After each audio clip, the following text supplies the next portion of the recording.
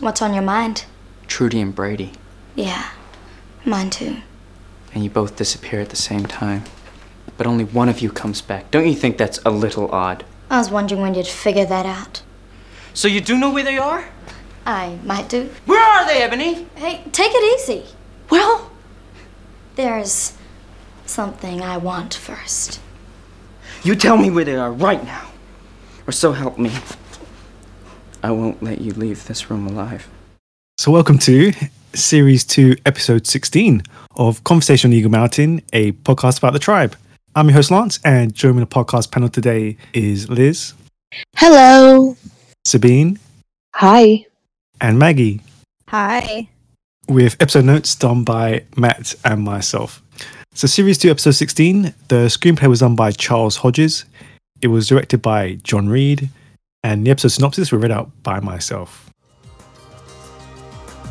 Ebony reveals to Bray that she knows where Trudy and Brady are, but her information comes at a price. As Trudy faces initiation into the Chosen as their supreme mother, can the Morats reach her in time? This is a very irritating episode. Oh, it's so bad. I'm not really sure how I feel. Like, there's this part of me that's like, I appreciate. It's almost like it's like a failure, but not for lack of trying. So it's like I don't know which is worse. Like just there was no hope for this episode. It was always going to be garbage. Or I can almost see something good happening here, but you just don't. It's like watching someone try to do a long jump or the pole jump, and they crash into the thing. I don't know. The ending of this episode always reminds me how much Trudy gave up for freaking Lex and how no one appreciates that. Dude. This episode is god awful. I'm sorry. I can't. I'm trying so hard to get coherent, you guys. It's fine. It's going to be a great episode. We got this. How are we going to do this? We got this. With the strength of Zoot. Yes, Zoot praise. Zoot must be obeyed. I want. What do we want? What do you want? Power and chaos. Yes. Dude, this episode has me feeling like a 2-year-old that hasn't had a nap. You're just rubbing at your eyes. You can't eat. You just nothing will make you just Basically, I think I sat with my mouth open half the time I watched it. Like I don't know. There's just one thing about this episode that always stuck with me is the bloody painting. Dude, why? Oh, we're gonna talk about that. Are we gonna talk about that? Because I need to just No, that was so pointless. No. There is so much why in this episode. Why does Danny get? All I'm saying is, like, she's immediately confrontational about it. She doesn't even ask in a nice tone. She just screams, "Where did you get that?" Like, woman, why are you screaming right now? Because she's Danny. But still, like, it was just immediately like, "I will eat you." I wonder if it was something her dad wanted in his very rich mansion. Oh, don't get me started, because she knew his value was pointless, and that she's. I know. Sorry. It's just it's literally defined by I don't want a granola bar. I swear, you guys, I am all I see is my kids, and I just can't find anything they want for lunch because they haven't taken their morning nap. And it's like, sweet. I'm trying to get them to lay down with me because I know they won't be happy till they fall asleep. But I don't want to nap. I don't want to watch Nemo. I don't want to watch. Oh Lord! Everything in this episode, that's where my brain wants to go. Like, I don't want to. Alright, panel. Bray confronts Ebony about her disappearance with Trudy, and she admits that she knows where Trudy and Brady are, but she won't give up the information unless Bray gives her the antidote formula. An enraged Bray straight out threatens to kill her until Ebony points out this will mean Brady is consigned to a life with the Chosen. So yeah, panel, first question first. Were any of you shocked at Bray's blatant threat to Ebony? I don't think I was shocked. I mean, this is his family member, but I don't think they did a good job building up to this outburst of emotion when they've been it made it so purposeful to keep Bray so low key about how he feels. You know, they haven't really allowed him to have a realistic emotional outburst to Brady and Trudy being missing. So to have him just out of the blue be like, I swear I won't let you leave this room alive, it doesn't land. You know, it's just like, where did that come from? Logically, it makes sense that he should threaten her, but there's no realistic build to his emotional outburst at that. So I don't know. It just doesn't work for me personally. Yeah. If there On was the a other build-up. hand, yeah, on the other hand, I was glad that he did, though. You know, it finally looked like Bray was going to step up and actually do something instead of roll over. If he was actually going to do something, this could have been very powerful. Mm-hmm. But they're having him make a threat that they have no intention of having him carry out. So, again, it doesn't land because I don't get to see him get upset, and then he's not going to follow through in any realistic way. Yeah. Now, see, at the beginning of this episode, I still had hope that he would follow through. It just seems very out of place for who Bray is as a person, and we all know who he is as a character. And you're right, it'll never happen. So why is it there to begin with? He could have made a much more productive threat, I guess. Yeah, I think when we consider when Brady went missing and when Trudy went missing, and the fact that every episode we have mentioned that there's been a mention that Bray does not seem to be showing much emotion. And then, you know, someone has to defend him and say, well, Bray doesn't usually show a great deal of emotion. Fine. But if you were always planning to get into a place where he's going to grab Ebony and be like, I swear to God, if you don't tell me where they are, you need to build up to this emotional outburst so it can land, so it can have a great delivery. Like, yeah, we've been seeing this build up in him. And of course, now he knows she's hiding this. And I feel like this could have worked really well. That Bray, who represses everything and internalizes everything, reaches a moment where he's ready to wring this girl's neck and actually shows what he's been holding inside. This could have been effective. I just don't think it lands. Like, I get where you were going for. You just didn't make it. I'm sorry. But you're right, it doesn't land because there wasn't that like build up that we saw. It was very subtle. Because Bray's emotions are subtle, if any at all. But there's really no defending this at this point. Why make the threat to begin with? He could have very easily, you know, forced her to tell him where they were without all this nonsense. But, okay, sure. And then, of course, when you consider how the episode ends, it really falls flat. Yeah, exactly. It's like rolling a boulder uphill. That's it. But that's what the tension is supposed to be. And then you never get it over the hill. It just falls back and rolls over you instead. And like, oh, we were almost there. Yep. Like we've talked about Bray's inaction, like for episodes and episodes. Like this could have been so great if we had seen him going out in the city, searching for Brady by himself, coming back dejected and depressed, and this slowly building up, and then obviously finding out that she knows where she is. Like this could have been that fantastic moment, but no, we didn't get none of that. No. Nothing. No, and it is very out of character for who they told us that Bray was in the beginning. You know, like he should have been out there and he should have been looking because that's what he does. He knows the city better than anyone, right? Yeah. So yeah, I just feel like I get what you're going for. I can feel it. And I'm all for a quiet character suddenly snapping. I love that. That's very fun. You just didn't deliver it here, you know? Like, you almost had it. Because I'm rooting for him when he gets mad at her. Like, yes. And then he immediately deflates in the same conversation. I'm like, wait, where did all the fire go? What was that? Like, you had it and then you immediately dropped it. And it's not working. It's like they're dangling a carrot in front of us of what could have been. Yeah, that's exactly it. It's like they leave the audience hanging with like emotional blue balls. You know, you bring us to this point where it's like, okay, basically you could believe if they had landed this just right, you could believe that Bray's emotions all this time have just been an elastic being pulled back and back and back and back until the tension is so strong that this elastic has no choice but to snap. And this would be the moment he finally snaps. And that could have worked. This burst of emotional, just, that's it. I've reached the end of my rope. And they're clearly trying to do that in this episode. But again, they don't nail it. They don't nail the emotional outburst that Bray should be having. It's like you can see the spark, like someone's trying to start the fire and they can't catch a light.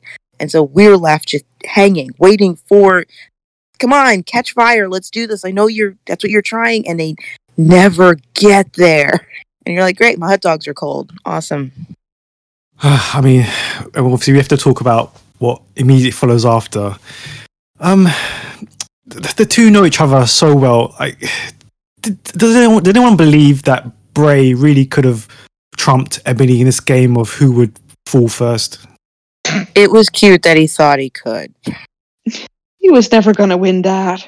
Not now. Maybe later on in the future he could have, but not at this point in the show. Mm-mm. He had good leverage on his hands. He just doesn't use it. He doesn't have the conviction to follow through with any threat he's going to make. Like, you have a good hand. Like, if this was a poker game, like he's going up against like the expert, he's got a good hand. If he plays it well, he might be able to beat this poker champion. And he just wastes his good hand. And I mean, for the one moment, I just wanted to see him grab her by the hair and drag her back inside. But no, he instantly gives in. I can't believe he would threaten her. With a good threat. This is a great threat. And he shows that he's so angry at this moment that he's just like, screw it all. And then give her time to think about it? What the heck are you doing, Bray? Yeah. You're giving her a chance to make her escape? I'm with the bean. If this is where you are, where you're like, neither one of us are leaving this room alive, if you don't tell me what I want to know, why aren't you dragging her out and telling everybody what she's just confessed to you? Exactly. Exactly. Like, that's where his emotional height is supposed to be. So the fact that he could be just like, I'm going to tell everybody, and then just quietly leave the room like, I got her. Like, are you serious? You're going to give her time to think about this? You're going to leave her alone to make a plan? What are you doing? You're supposed to be so fed up, so angry. You're supposed to have reached a limit, but you're going to quietly walk away from this instead of screaming, everybody get in here. You are, that's it. I'm done. And making her confess or telling everybody what she just told you. It gets me angry as well. He should have just told everyone. It's as simple as that. He should have told everyone. I believe, 100% believe, he should have just told everyone. And they would have found out from Ebony. He has a sense of self-preservation. Yeah. Eventually, she would have cracked. Yeah, but there's that. I mean, he should have just immediately. What would she have done if he would have grabbed her, drug her out there in front of everyone, and been like, "This is what Ebony just told me. What do we do with the information?" Yeah. What would she have done in that moment? There's nothing she could have done. Exactly. The only thing she could have done is refuse to say anything and risk being thrown out on the street right then and there. Yeah. She has more to lose than he does if he uses his hand. But instead, he completely wastes his hand so that he has more to lose than her. You know what I mean? And you know what? I would almost give him a pass for this. I would almost give poor, dumb Bray a pass. Except he meets her in the sewer, meaning he knew that this is something she would do, that she would try to run. So it's like, if you already suspected that your threat wasn't going to work, why did you even give her a chance? Yeah. And that's the thing, is he knows, and why didn't he just immediately grab her again? Yeah. At any point, he could have just been like, "You're going to come with me." Just throw her over your shoulder. Yeah, she's not that big. Exactly. There's no excuse for anything in this episode other than they needed stuff to fill the time. Yeah, like, you're this angry. And again, that's what I'm saying. You're emotional blue balls. You have him have this outburst showing that this is where his emotional range is at this point. He's not even seeing reason anymore. And yet he's not physically acting on this anger. So it doesn't work. I don't buy that he's that fed up and that angry, because he's not doing what a normal person would do. Right. Yeah, not at this point. Now, had they done that scene after the scene later on, I might have bought it. I might have bought it. After the tribe confronts him, blah blah blah. Yeah. Might have got it then. Might have understood it then a little bit more. Sorry, you've just reminded me of something. Like that scene in the sewer. So, do you think Ebony knew he was going to be waiting for her down there, or do you think she really was going to run at that point? Nah, she knew. He is so predictable. It's insinuated that she's actually genuinely making a run for it. Yeah, she that's what I believe. She doesn't take anything with her. Mm-hmm. Right, I noticed that too. She's smarter than that. Not even a jacket. It doesn't work for me because I'm like, so she's just going to run off with nothing. Which, again, I'm like,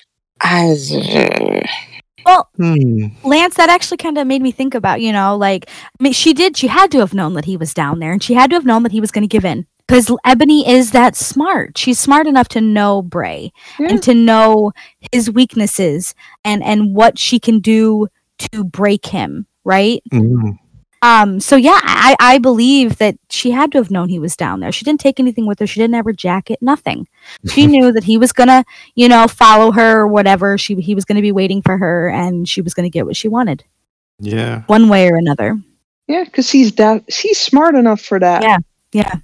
So yes, he played him. Oh yeah, I think she did too. It's Ebony. I think it was poorly done. I'll just say that. It was poorly done. Absolutely. I think you guys have a very strong point that Ebony's smart enough to set him up, but the way it's filmed, the way Meryl plays it, it just seems like she was genuinely trying to just, okay, screw it, I gotta get out of here. Mm-hmm. And yet, visually, it doesn't make sense. And I mean, even KC, when he was trying to skedaddle, he took his stuff with him. Yeah, I'm just like, Bray, you had a good hand. He did. And again, this wouldn't bother me if they hadn't introduced Bray at his emotional breaking point and then did nothing with it. Yeah. They do a little build-up, with all this stuff piling on top of his shoulders, and you can see that he's getting weighed down, and he's getting frustrated, and he's getting upset. But it's not to the extent that we see everybody else start to melt down, when they get upset or when something inconveniences them. He still takes it upon his shoulders, and he still tries to do what he has to do. But it was that subtleness to it. We didn't see it the way we needed to see it. Yeah. And then this outburst just doesn't sit well because it's not who Bray is. Was it Lex? Yes. I could see him making that threat. Not meaning it, but having no problem saying it, right? Bray, it just seems so out of place. It's in the wrong place. Mm-hmm. Yeah, just like you said, it's in the wrong place. And there's no payoff to it, and yeah, basically, that basically sums up the episode. Okay, let's take a small reprieve to talk about. Do we have to? Jack and Ellie. Poor Jack. Oh, I hate her. From one evil little witch to another. I hate her. You've got a nerve, haven't you? Oh, come on, that was a pretty mean trick you played. What trick? Do you think I'm stupid? I will if you don't tell me what you're talking about. Forget it. Okay, so after being interrupted by Dal, Jack finally plucks up the courage to confess his feelings to Ellie. Ellie, however, plays a prank on him, resulting in him pouring his heart out to a confused Bob in the chair. But later, Jack does call her out for her cruel prank, but she claims to not know what he's talking about. Panel, what did you make of it? She was so mean. It was incredibly mean because, she's just talking to Alice about how, she wants him to tell him how she feels. And then she does this because she thinks it's going to be funny. But it crosses a line. And you see that it crosses a line when he basically is just like, I'm done playing games. I'm done joking. And he walks away. Mm-hmm. It was sad.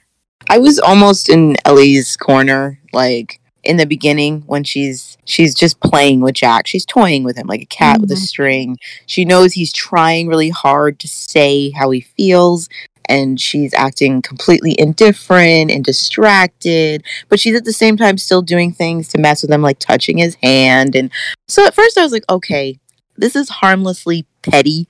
I remember doing this when I was 13 with my friends. Yeah. Like, you want to get a boy's attention and you realize, oh my gosh, I have the power. They like me.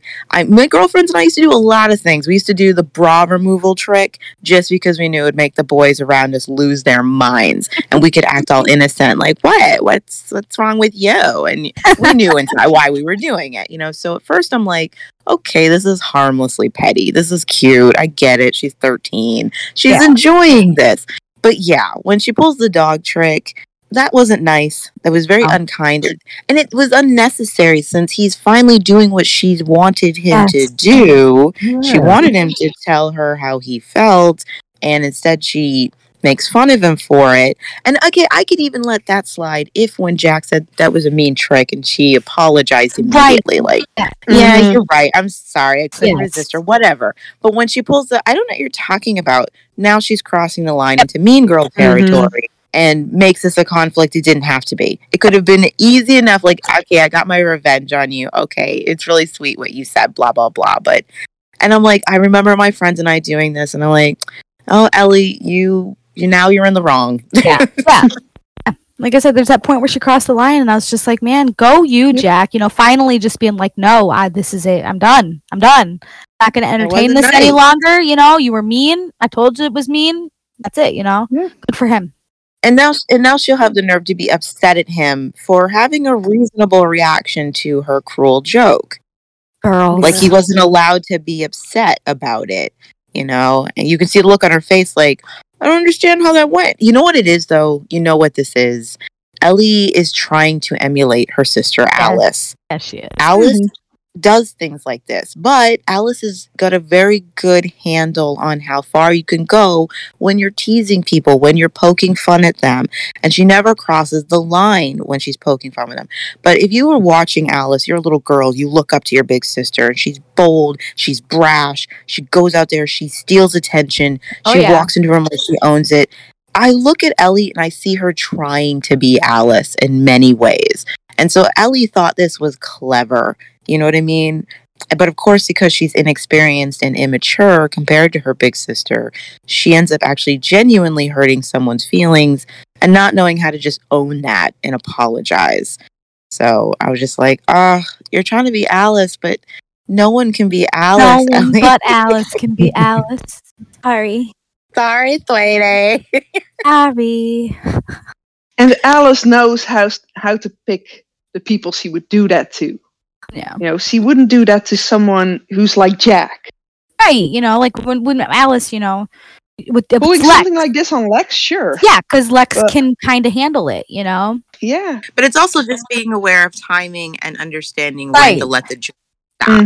Alice is very good at reading people. Right. Yeah. Like, okay, this isn't funny for you anymore. Time to stop the joke, And yeah, at least she's just too immature to recognize that. But I'm like, she's trying to be like her sister when she behaves this way, That's how she sees her sister flirt, probably. Right. I mean, it's just like the way we talked about Alice coming into the mall, the way she inserted herself into the situation. And Ellie tries to do the same thing. She's trying to copy her sister, but she doesn't nail it the way Alice does. She just hasn't figured things out yet because she's younger and dumber and more immature. And so I was just like, you screwed up, sweetie. You had him. Yes. So close. So close. And now he's upset at you. Now he's mad because you hurt his feelings, and his feelings are valid. And you didn't even apologize when he called you out on it. It would have been so easy for her to have been, like you said, you're right. I'm sorry. I was just trying to be funny. I upset you. I apologize. It was nice what you said. I feel the same way, blah, blah, blah. Exactly. How hard would that have been? Oh, and that's where Alice would have been like, all right, fair enough. You're right. That was too far. Exactly. Because the joke is no longer funny when the other person isn't laughing anymore. Like, now it's just mean. Yep, now it's mean and poking and bullying, however you want to look at it. Are you serious about wanting to look after the child of Zoot or what? The antidote is a lie. The antidote saves our lives. And if you don't get me some, I'm going to say that's what I want in the ceremony. Perhaps you are not fit to be the mother of the child. Yeah, panel, we've talked about, obviously, the Chosen's belief about the antidote before, but let's focus on his view of Trudy. Did it surprise anyone how expendable he kind of positioned her in? Obviously, ignoring what happens later on. I mean, when you first watch it, it kind of did surprise me a little bit because I was like, okay, she's the, completes the trifecta, the Zoot, baby, Trudy, the family, So why would he feel like she's expendable? And then, when you think about later on, you're like, okay, now you know a little bit more about who the Guardian is and what he thinks and what he believes. And at the beginning, when you first watch it, it was very surprising. And it just kind of gave you a taste of what Jaffa is going to be capable of later on in the show. And it's scary. See, to me, it never instantly came across as he really was expendable, but just him knowing how she would do anything to stay with her daughter and just pushing those buttons, knowing she will flip out and do what he says instead. And knowing that he could control her with that information. Yeah. I mean, the moment you tell someone, well, maybe you shouldn't be this child's mother, they'll do anything to keep that child if that's what they want. And he knows Trudy wants nothing else than to keep Brady safe. Yeah. And to be with her. It's true. It's just him showing that bit of control that he has, that that he has the ultimate power in this situation, in the entire situation. He's got the control, and he is letting her know you have no say in anything. You have no control. This is, you either do this or you no longer have your child. It's the ultimate power move of an abuser. Yes. I have to admit, like, this is the parts with Trudy and the Guardian are like the good parts of this episode. And this is where I feel like the tension, they got it down. The steps, the escalation of the tension, it's all well done. It's supposed to be a mirror image of what's going on in the mall, but it's not working in the mall. This side of the story is pulling its weight. That side of the story isn't really there yet. But I love this dynamic between the Guardian and Trudy. And again, everything we're seeing for a reason. It's purposeful. It's setting the stage what this relationship is going to be like and what Trudy is going to be put through. You see him in one moment, he seems genuinely trying to calm her down. Don't cry. You know what I mean? Like, he doesn't want her upset. He seems very real with this. Like, he doesn't be upset. If you'll just calm down and listen to me, you'll be happy and everything will be fine. You're going to get used to being with us and you're going to find out it's a good idea. Like, he seems genuine in that moment. But the minute Trudy does not respond the way he wants, and, puts up a fight, this angry, abusive side comes in. Like, I'm going to smack you down. Yeah. I'm offering you all this wonderful stuff. You know what I mean? I would worship you. Don't you get it? But if you don't take what I give you, I'm going to throw you down the stairs. And abusive partners are like that. So, like, that's it's a good gaslighter. 1 minute they're love bombing you, and then the next they're hurting you, and it's your fault for not accepting the love that they were offering. And so I just thought it was really well done with, like, that moment he tells her that, he clarifies what it means to be the Supreme Mother, and Trudy realizes, like, he gave her the illusion that she was safe. Yeah. He was the one who straight up told her, you're the Supreme Mother, we can't hurt you. So she was like, okay, these guys are crazy, but I'm not in physical danger of them. And so, of course, she's been defiant this whole time, feeling like she can be. She feels like she can fight them. And then he reminds her, this is where he hits her, this is the actual rule. You're only safe if you play the Supreme Mother. Yep. The minute you fall out of line, I guess you're not the Supreme Mother at that point. And then all bets are off. And the look on Trudy's face when she realizes that this is going to be a game she's not going to be able to play, And again, that's how abusers are. They're always moving the goalposts. You try to follow their rules, and then they change the destination, and you're just like, you can't win. You cannot win in a game with an abuser. I thought that was fantastic. And I'm like, it's just, by the time we see her again, like, you'll understand why she's the way she is, because they're letting you know this is what's going to happen to her. And it kind of sets up, the relationship between the two and how volatile it is. But he just made it so clear to her that there's just no way that she can get away without doing what he wants. Yeah, for sure. And just him forcing her to say that, you can just hear her voice breaking. Oh, I love that delivery. She starts off strong because she went in there. I'm still going to defy you. I'm scared, but I'm going to defy you. And I'm going to do it in front of your whole group. And then she's looking at them and she doesn't see a single friendly face among these people looking at her. They're just blank stares. And then that confidence, like, am I really willing to take this risk? Am I really willing to risk my daughter? All of that. And then, you know, I just thought, I mean, Antonia, my gosh, that's such a beautiful story. I'm getting chills thinking about it right now. Because I'm looking at her face and I'm looking at their faces. She is searching them for, is there anybody here who still has a rational mind? Is there anybody here who thinks this is nuts? Do you all think this is good? And everybody is just staring at her blankly. And she realizes there's no one here. I am alone. There's no one I can appeal to. If he tells them I'm not the Supreme Mother, they'll kill me, you know, without question. And that realization that she doesn't have any power and just, I want power and chaos, you know, and my heart broke for her. Because it's the last thing she wanted in her daughter's life. And that's why she left.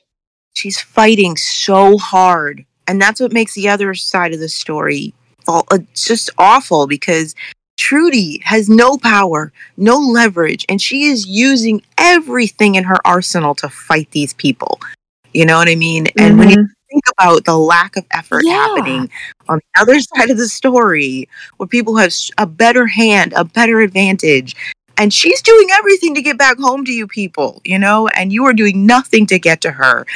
Oh my gosh. It's like, she has to be her own rescue, for Pete's sake. And is just and it makes it all the worse, because it's like she was doing her part. And you people had just met her halfway, you would have saved her, because she did everything to get away from this. And it's like the police failing to save a captive, and the captive is doing everything right, you know, but the police are just not on the ball. That is rough. Like, now I'm like, oh my God, Trudy. It really just sets things, you know, like for later on and how things are when they come back. And like, I just can't with the people who don't get what she's been put through. Yeah, there are. Yeah, there's so many people who all just paint her as a huge villain and who did everything wrong. And here we see her just fighting to stay with her child, fighting to survive. And that's the thing. She could have very easily just been like, okay, well, this is what it is now. I'm your Supreme Mother. I'm going to have this, you know, like, not necessarily power, but she's going to be this looked upon, you know, figure. Like, people are going to look up to her. And, you know, she's got this glory. Could have so taken the easy way out. We've seen other characters under way less pressure just immediately give in, because it was easier. And this girl, again, she has no cards in her arsenal, and she's still trying to be so resourceful with a baby, with a friggin' baby. Yeah. And people do not give her the credit she deserves for every fight. She's still trying to get back to them, trying to get out of the situation. And I'm just like, she is MacGyvering this the whole time. Yeah. And I'm just like, you deserved better. Yeah. Because you're right. She could have easily just been like, you know what? There's nothing I can do. I just have to go along with these guys. And no one could fault her for that. But she's not. She's like, no, I'm fighting you tooth and nail all the way. Like, she already sees, not letting you just she already sees how they're catering to her, you know, and all these things. Like, she'd be waited on, and her and Brady would always be taken care of. Like, she sees these things, and she's still like, no, I need to get back to my tribe. I need to get out of here. I need to get back to the mall. You know, she just desperately wants to get out of there with her baby. I wonder if Brady will ever know how much her mother loves her. Dude, Trudy. If she will ever know how much her mother freaking loves her. Yes, the things that she's done for that child. So yeah, her and Jaffa, high point of the episode. These scenes are fantastic. When he goes to wipe that tear away from her face, I was like, this is, I thought it was really great, because it reminds you, it gives you a clue to Jaffa's creepy issues with women, and his issues with feeling any attraction towards women, and like, you know, he gets very intimate with Trudy in this moment, like more so than we've seen. He's kept his distance before, but here he's touching her. He's trying to physically comfort her. The way Damon is gazing at Antonia's face, there is an enamored awe as he's staring at her, looking at her. This was the woman his God chose.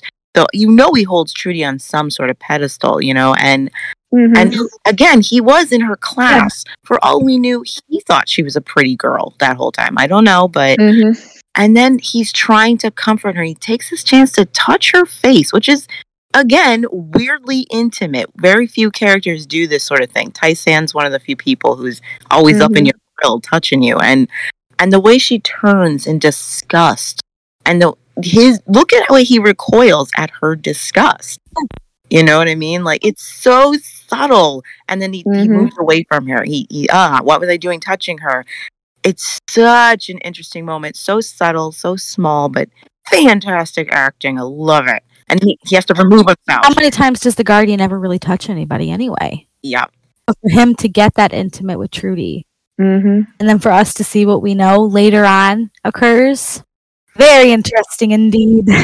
Acting was just a plus in this moment. It was. Oh man, those two though, in almost any scene they've been together in, has been amazing. It almost makes you wonder if the reason they cast a much older actor to play the Guardian was so that Tony would actually have someone as a peer in these scenes. Well, that and I think they really needed someone that was really going to be able to hit this character the way that it needed to be. I don't think I could see anybody else as the Guardian. Like he made the character, in my opinion. He did. Absolutely. 100%. I'm not sure how to explain it. He just gives off that same creepy vibe that you see in the movie Labyrinth with David Bowie. Yes, that's a really good comparison. That's just the way the Goblin King is with Sarah is just as creepy. He's meant to be almost tempting and appealing, but at the same time completely repulsive. It's like, she's a child. Right. What the frick is the Goblin King doing with his bulge in her face the entire film? It's meant to make you feel uncomfortable. I think that's a really good comparison right there. Yeah, for sure. I think the character was it was executed very well because you do dislike him. Like you have this, he has this this creep about him, this ick, right? So you do dislike him from the very beginning, or from when you first see him, you're like, okay, this guy, there's something off about him. And I think that it was executed very well. And the more we get to know him, the more we get to see it, and the more I think we almost get to understand it a little bit better. And yet he's still very good at when he needs to be appealing. You understand why kids were drawn to listen to him, because it is almost honey to the ears. See how simple things could be if you just fell in line, Trudy. We would worship you. We'd give you everything. It's very taunting and pulls you in, and I think they'd make that balance very well with him. He's very charismatic when he needs to be. And my new theory is that while he was with the Locos, he was the one that recruited. He was the one that got people to follow suit in the beginning, And it makes sense if you read his pre-tribe story, which I don't really do often. That it makes sense for what that says, about him being like his right-hand man or something. Like it makes sense that he was the recruiter. He was the one that convinced these kids. He is the one that we need to follow. He's the one that needs to be in charge. Which makes sense for how he was able to form the Chosen. Yeah, and get people away from Ebony. Okay. Let's do it. Fine, let's go. Returning to the mall, frustrated that Bray is being guarded with her, Danny's forced to accept help from Lex to get through to him, and an intervention is called by the rest of the tribe. Bray, however, has already given the antidote formula to Ebony and can only give vague assurances, almost leading to Lex staging a coup before Ebony reveals that she has received information about Tradian Brady's whereabouts. What do you make of Bray's lack of communication to the rest of the tribe? What do you think about Lex's attempted power grab? Because this is the second within a short space of time. This is a disjointed mess. And again, I see where they were going. I see the potential. There's a good story here. It's just like a puzzle piece that has not been put in order.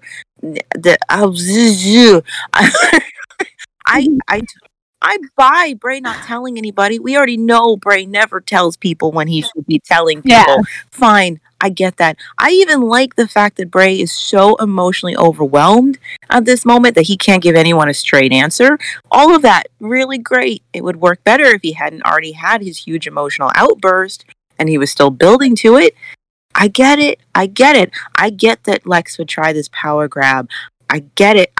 But the pieces that get us to this moment are very disjointed. And some of it just doesn't make any sense how we got here. And again, a lot of it would make more sense if it were Amber and not Danny. But I'm like, I don't care. I don't care. It's a mess. If I only focus on the objective of the scene, it's fine. If I pay attention to the details, it's just a mess. It's like a Monet up close. I can't make sense of it. Danny, why do you care about this painting? I gotta know. I was going to say it's not a Monet moment. It's a Where did this come from? I think you mentioned before we started recording her again yelling at the girls about the painting they have. Like, Danny, didn't even ask. Why are you yelling at them about the painting? There's no reason to be yelling. Where did you get that woman? What are you, Batman? Like, what the frick is wrong with you, Danny? And then why if she wants, just be like, hey. And then if she wants that painting, why not just take it away instantly instead of giving? Yeah, she should have been like, hey, I know what that is. I'll take it. Sure, I would love to have it. Then why?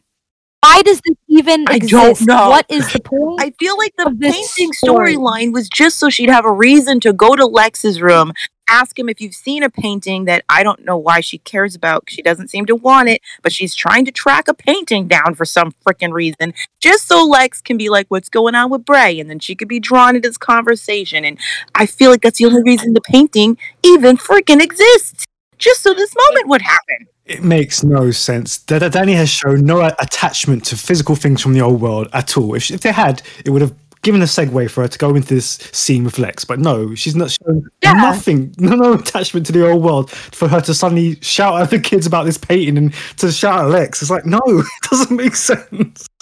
The reason they give is she went to an exposition once.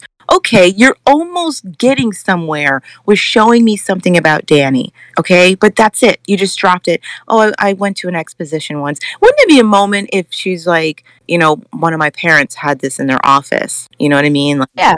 They loved art. They collected it. And I used to watch. It was just in their office. I'd get the personal attachment to seeing it and also the irritation at seeing it. But it just feels pointless in here. It's just to get her and Lex having their conversation. And I'm like, you could have gotten there in other ways. She literally could have just walked into his room and been like, hey, I'm not getting anywhere with Bray. What do you think's going on? Do you think we should talk to everybody? None of it needed to happen. That conversation has no organic, Lex doesn't care about how the mall is being run, so suddenly he gives a crap about them getting. Why does Lex care if they find Trudy? Why is this pulling out his "we need a new leader"? You don't give a crap about this girl. He doesn't, but it's his one shot in. Yeah, it's his chance of, claiming Bray's incompetence so that he can try to be leader again. It doesn't work because Lex hasn't shown any interest, really, in caring about anything lately. Like, they pulled it out of their butts last episode.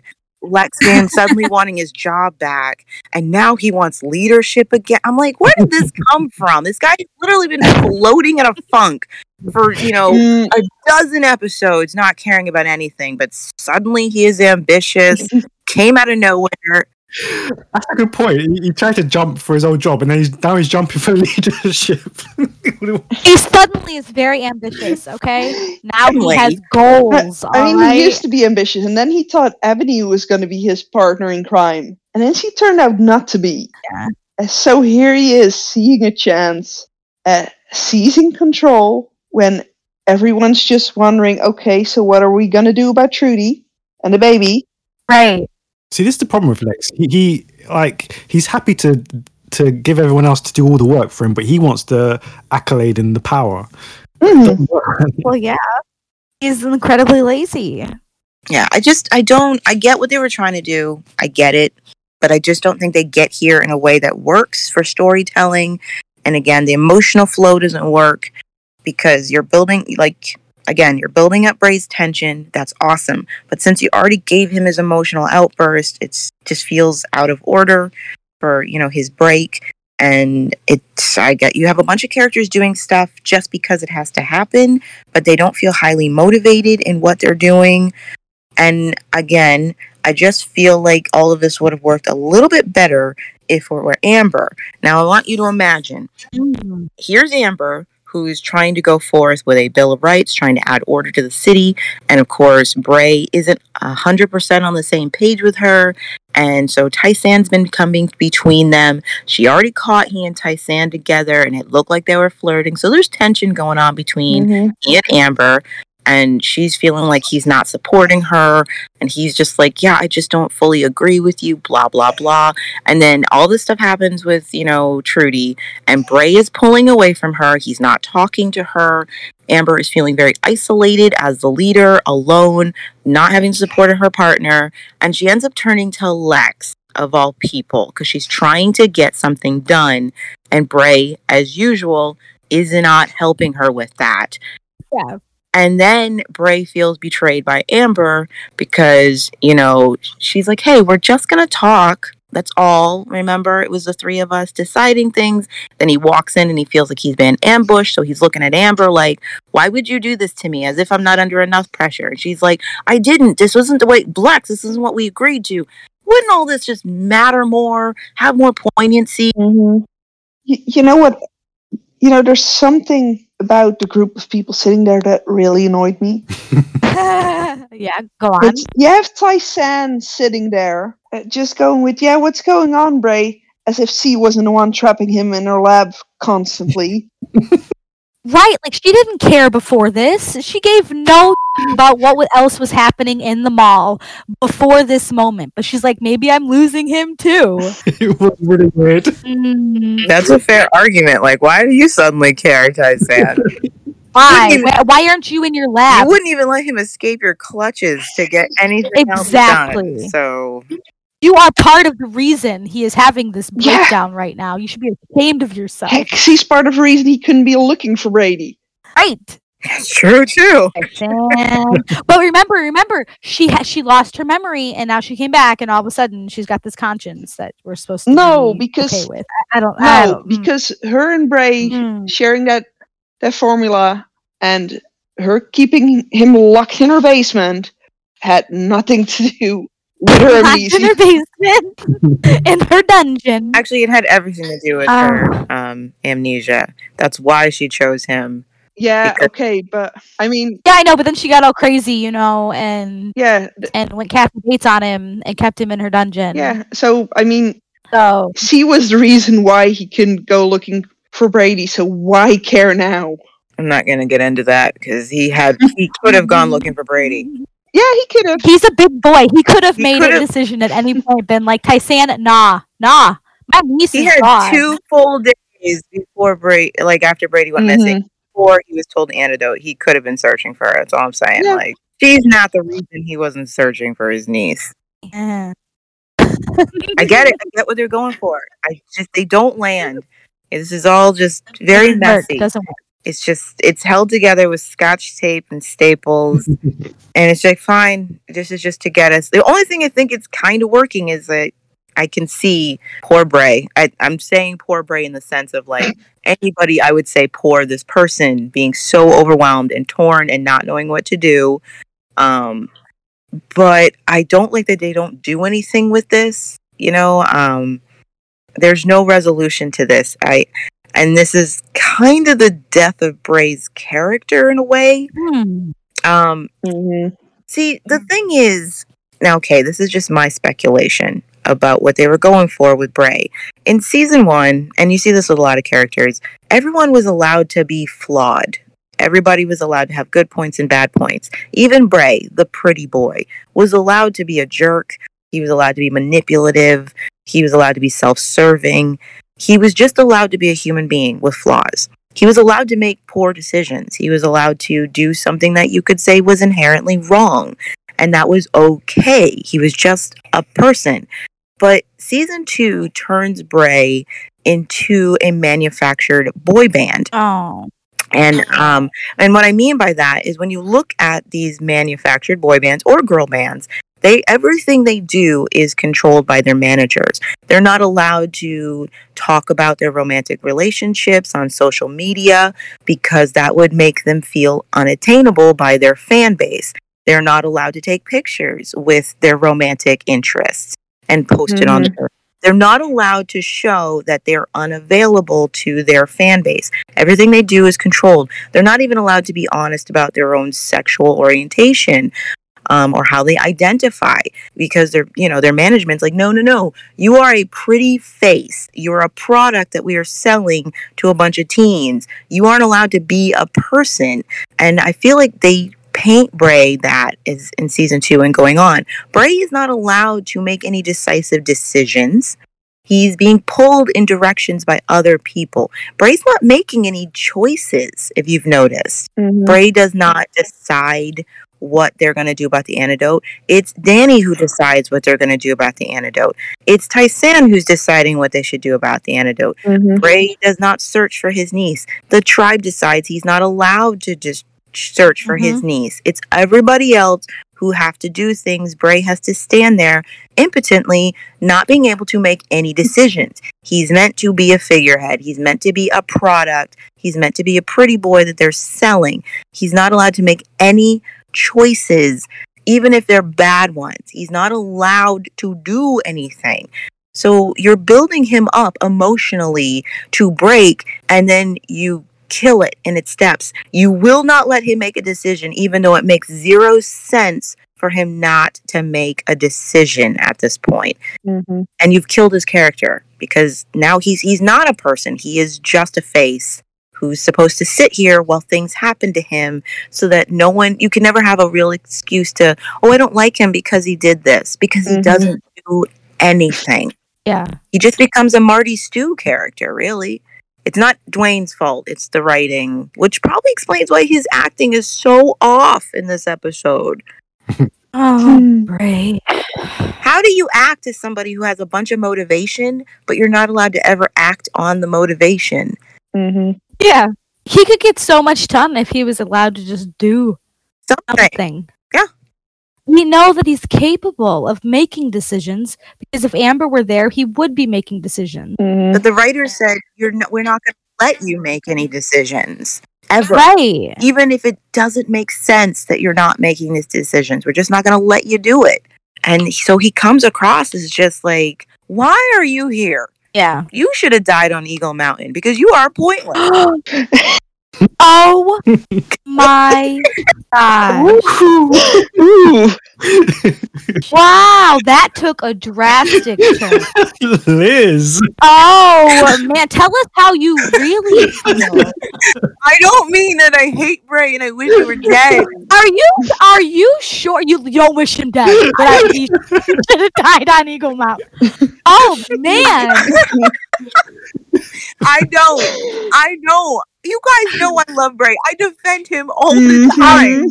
I'm starting to question. I'm talking about as a character. If you aren't going to do anything with this character, why did you let him survive? I'm just saying, like, if you're going to kill off one character who would have gotten things done, why did you let the character who does nothing live? What was the purpose of letting this character live if you weren't going to do anything with this character? That's all. That's simple. Pretty Boy had to lure in the replacement Amber. Oh. So that's all I'm saying. I'm just saying, as a character, you are wasting him. There is some points that some characters, they should have died in a story because they no longer serve a purpose, but someone loved him, so they kept him around, and they're just there floating around in the background. That's the reason Obi-Wan Kenobi dies in Star Wars. There's no reason to keep him going. He would have had nothing to do in the rest of the series. They killed him, and that was his purpose, you know? And so I'm just saying, like, you're doing nothing with Bray's character, and it's like, why didn't you just kill him off? He serves zero purpose. You're not allowing him to serve a purpose. And it's just a waste of a good character. Why are you doing this? Bray in that last scene, though, is worse than in any other scene. Oh, let's bring it on. I've already wished you Let's dead. do it. Let's do it. Okay. Yep. So that brings us to our final thoughts of the episode. So armed with Ebony's information, the Morats and the militia storm the Chosen's headquarters, only to find that they have left. Ebony reasons that they must have gone towards the coast, leading to a confrontation on the beach. Trudy flees to the Morats with Brady, however the Chosen have captured Lex, and the Guardian threatens to kill him if Trudy and Brady aren't returned. And we see Bray struggle with this choice, leading to Trudy having to sacrifice her own freedom for Lex. Hannah, what did you make of that final scene? I hate everybody. I hate I everybody. do, absolutely everybody. Like, there's no excuse for any of it. Like, for any of it. The scene doesn't make any sense. The first thing I thought was, Lex, why on earth are you simply trying to disconnect that rope if you could have just pulled out the stick it was holding? Oh, that's the thing, though, is Lex should have never just done. Like, I understand Lex doing it. I get it, Like, but geez, man. See, I don't think Lex had enough motivation to do it. Like, I always remembered it, like as Ebony. It was Ebony's idea, but it wasn't. It was always Lex's idea, because it sounds like an Ebony idea, like setting Lex up to fail, right? Ebony is motivated. Her actions, she wants a fight. She wants to take out the Chosen. You know what I mean? Because she can't have anyone find out that she was working with them. They're a threat. And if she can't run them, she wants them destroyed. So Ebony is fully motivated in this scene. Lex is not. Like, where did this ambition come from? Mm-hmm. It's simple, though, where that came from. Lex tried to get leadership. It failed. It backfired. So now he's back to trying to do whatever he can to, be Ebony's right-hand man again. He's trying to get in good graces with Ebony for this. It's true. I don't know why he's still trying to do that. I'll just say that.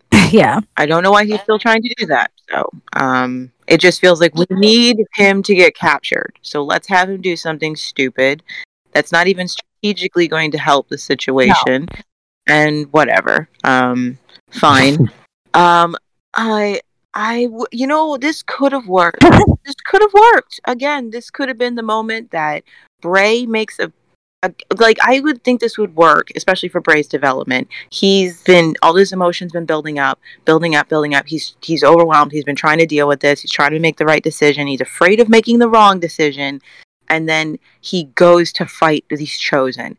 And let's say the Chosen beat them back and someone is hurt. Someone is severely hurt. And now Bray has to look at that as, not only did we lose, but I got someone hurt. And now, you could give him this actual failure. If you would just let Bray act and fail, this scene could have worked. But they're so afraid of letting Bray do anything that the scene falls flat. And it makes it worse. I'm like, you're trying to keep him from doing anything that you think would be dislikable, and you made him hateable because he does nothing. Let him fail. He can't even make that decision with Trudy, He doesn't make it. She makes the decision. Exactly. To save Lex. Exactly. To sacrifice her freedom, her sanity, her child. That poor girl, man. I can't even. That was awful. Like, Trudy had to make the decision herself because Bray was so ineffective. Yes. Wow. And she just figured, well, they're not going to physically harm me as long as I do what they want. Right. And they will kill Lex because I know they're that crazy. Yeah. And she owed Lex nothing. Absolutely nothing. It shows she's a decent person. Mm-hmm. Even though nobody gives her that credit, she shows she's a decent person by letting Lex live. Yeah. And giving up her own freedom and sanity to do so. Yeah. Again, this is why Bray's emotional outburst in the beginning of the episode does not work. If you're going to tell me that Bray has reached a point where he's willing to threaten Ebony's life to get his niece and her mother back, like that's where he is emotionally, where it's just like, forget it. I don't care what I have to do. I'm going to sell out my tribe. I'm going to betray their trust and give you the antidote. All these things just so he can get Trudy and Brady back. And yet here he is on the beach and he's not willing to sacrifice Lex.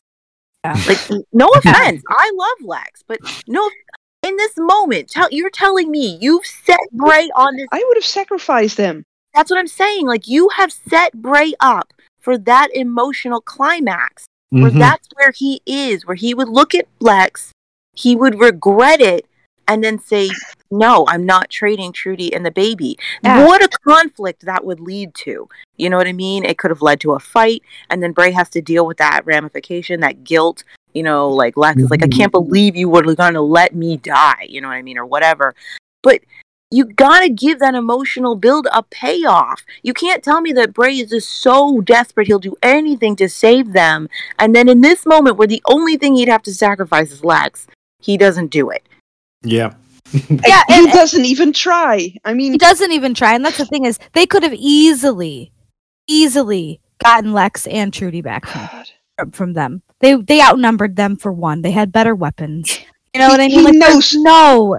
Yeah, and he knows what Ebony's skills are with fighting. And come on, It is at this point, he absolutely knew ridiculous. Alice would. He knew. It's not even about what he knows. It's about the fact that he's supposed to be so emotionally desperate to save Trudy and Brady that he's willing to risk everything to get it. It doesn't matter. It doesn't matter that he's thinking, oh, we will be able to survive this.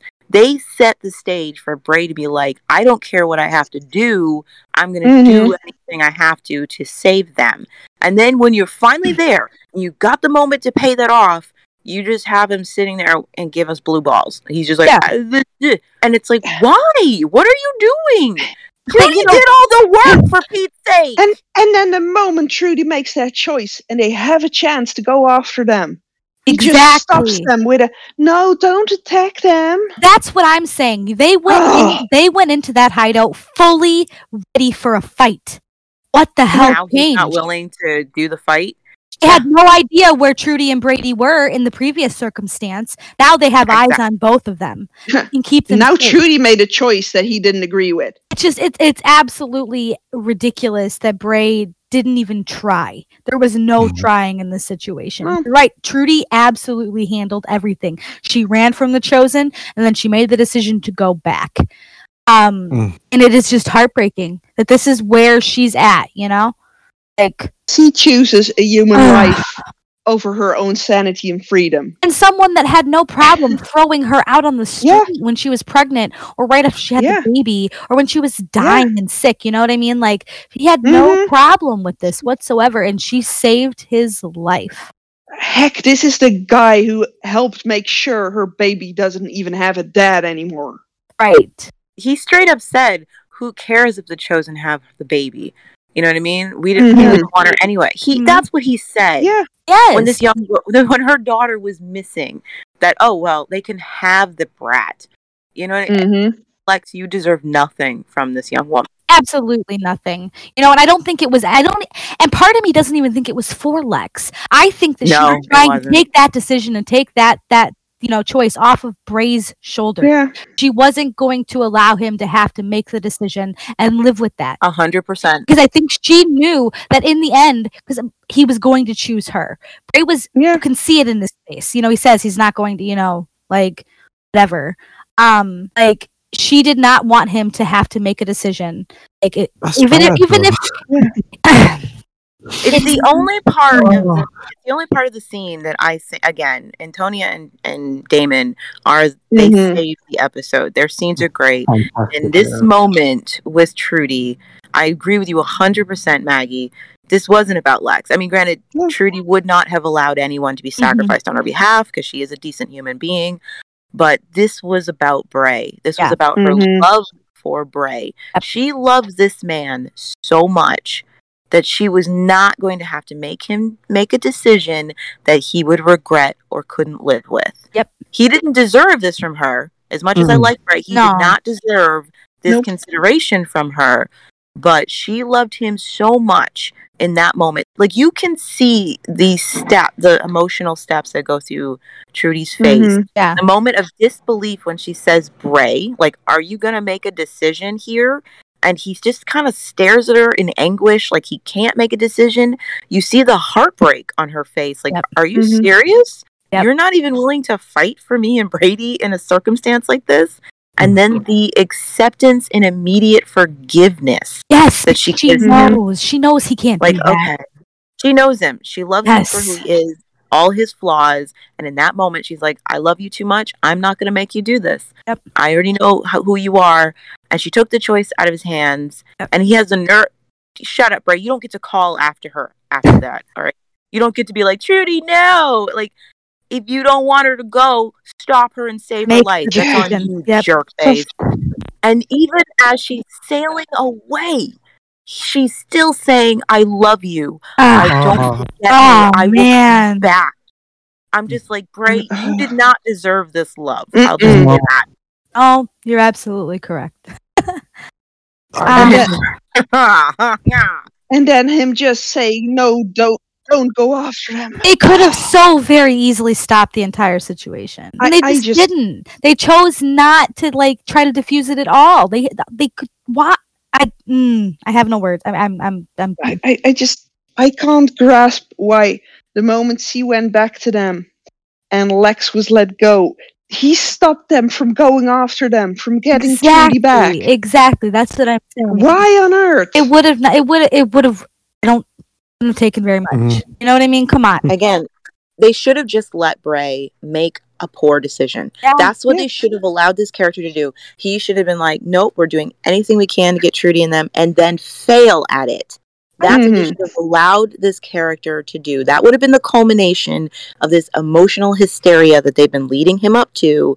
And Bray makes this decision like, I'm not losing one more person in my life. I lost my brother. I lost my parents. I lost Amber. I am not losing Trudy and Brady. And then to fail anyway. And then you could argue that maybe he hadn't made the right decision. Then you'd have a fair argument, like maybe you shouldn't have gone in there and fighting and all that stuff. But you won't even let him do that. And it's just like that. This whole emotional journey for Bray was pointless. It was absolutely pointless. Absolutely. And even if you just ignore the emotional journey, if you just look at this from a strategic sense, even if Bray had zero emotional investment in any of this, this is still a stupid move because everybody, one, he's got an army of people willing to fight for him and take out these chosen. And two, it's been made very apparent to him, they're not going away. And as Ebony said, if we don't stop them now, we'll have to fight them later and there'll be more of them. Yeah, absolutely. Absolutely. I just don't get the reason. I mean, I understand for plot purposes they had to let them go. You know? But they should have at least tried to stop them. Should have let them fight, had the Guardian run off with Trudy and Brady somewhere, maybe one other guard, you know, the one guy that becomes a... It just doesn't make sense. None of it makes any sense. The inaction is just awful. Like it's stupid. There's it's just you've got the whole Morat and you've got the militia way outnumbering the chosen. And the chosen have sticks. And come on, this militia, they know these people. Oh, it's asinine. I don't get it. The showdown on the beach just didn't make sense. No. Like I said, they went into that cave or wherever they were, fully intending to fight these people. Now they've got eyes on everybody. They, you know, and still they do nothing. Bray doesn't allow them to do anything. The one decision that Bray makes this entire episode is to not let them do anything. And this is what happens when you turn one of your characters into a face, into a product, instead of letting them be a character. Bray isn't allowed to do anything this season. Things just happen to him, and then sometimes it works. Sometimes the circumstances work where everyone's making the decisions for Bray. But you cannot have a situation like this where you have set it up for it to be Bray's culminating moment. Yes. And then have him do nothing. Then why did you set it up like it's supposed to be his decision and then he simply just doesn't make one? Then there's no good reason for it. And when he does make one, it's no, just let her go. She made her choice. Let her go. And then, of course, like you said, it's absolutely infuriating to watch this act of love, self-sacrifice, devotion, forgiveness from Trudy, and still have people in the fandom treat her like a villain. Treat like she deserves the things that happened to her. Like, you people suck. You do. You know, that's the thing. You really, they don't really do. Stop to really think about why, you know, Trudy ends up the way that she ends up. But if you break it down, you know, like we do, and we pick through this stuff, there's a reason for it all. Everything always has a reason with Trudy. Mm-hmm. And she's not a villain. She's not a villain at all. I think that she's been picked on. I think it's sad that this beautiful character, this amazing character, has to go through everything she goes through. And have people still hate her for decisions that she never made herself. She did make them, but she had no choice. Sometimes the only choices are bad ones. Yeah, exactly. There was no other way. You still have to make them, though, and... Mm-hmm. Yep. So, I hate this. I had no defense for Bray whatsoever. I saw this coming and I was like, the defense rests. We've got nothing, dude. You're going to have to plead insanity or something, because... Sorry, bro. Not today. Sorry. I love you, but I can't do it. Hey, Bray, maybe you shouldn't go on the stand and speak for yourself. It's not a good look, buddy. Oh. Nope. Can we plea bargain? Cool. So that brings Series 2, Episode 16 to a close. Thank you very much to the panel. Do let us know in the comments your thoughts if you agree or disagree. And if you'd like to take part in a future episode of the podcast, then you can fill out the form over on the website, thetribe.co.uk, or send us a message on the Facebook page. So we'll see you next time for episode 17. Until then, bye. Bye. Bye. Bye.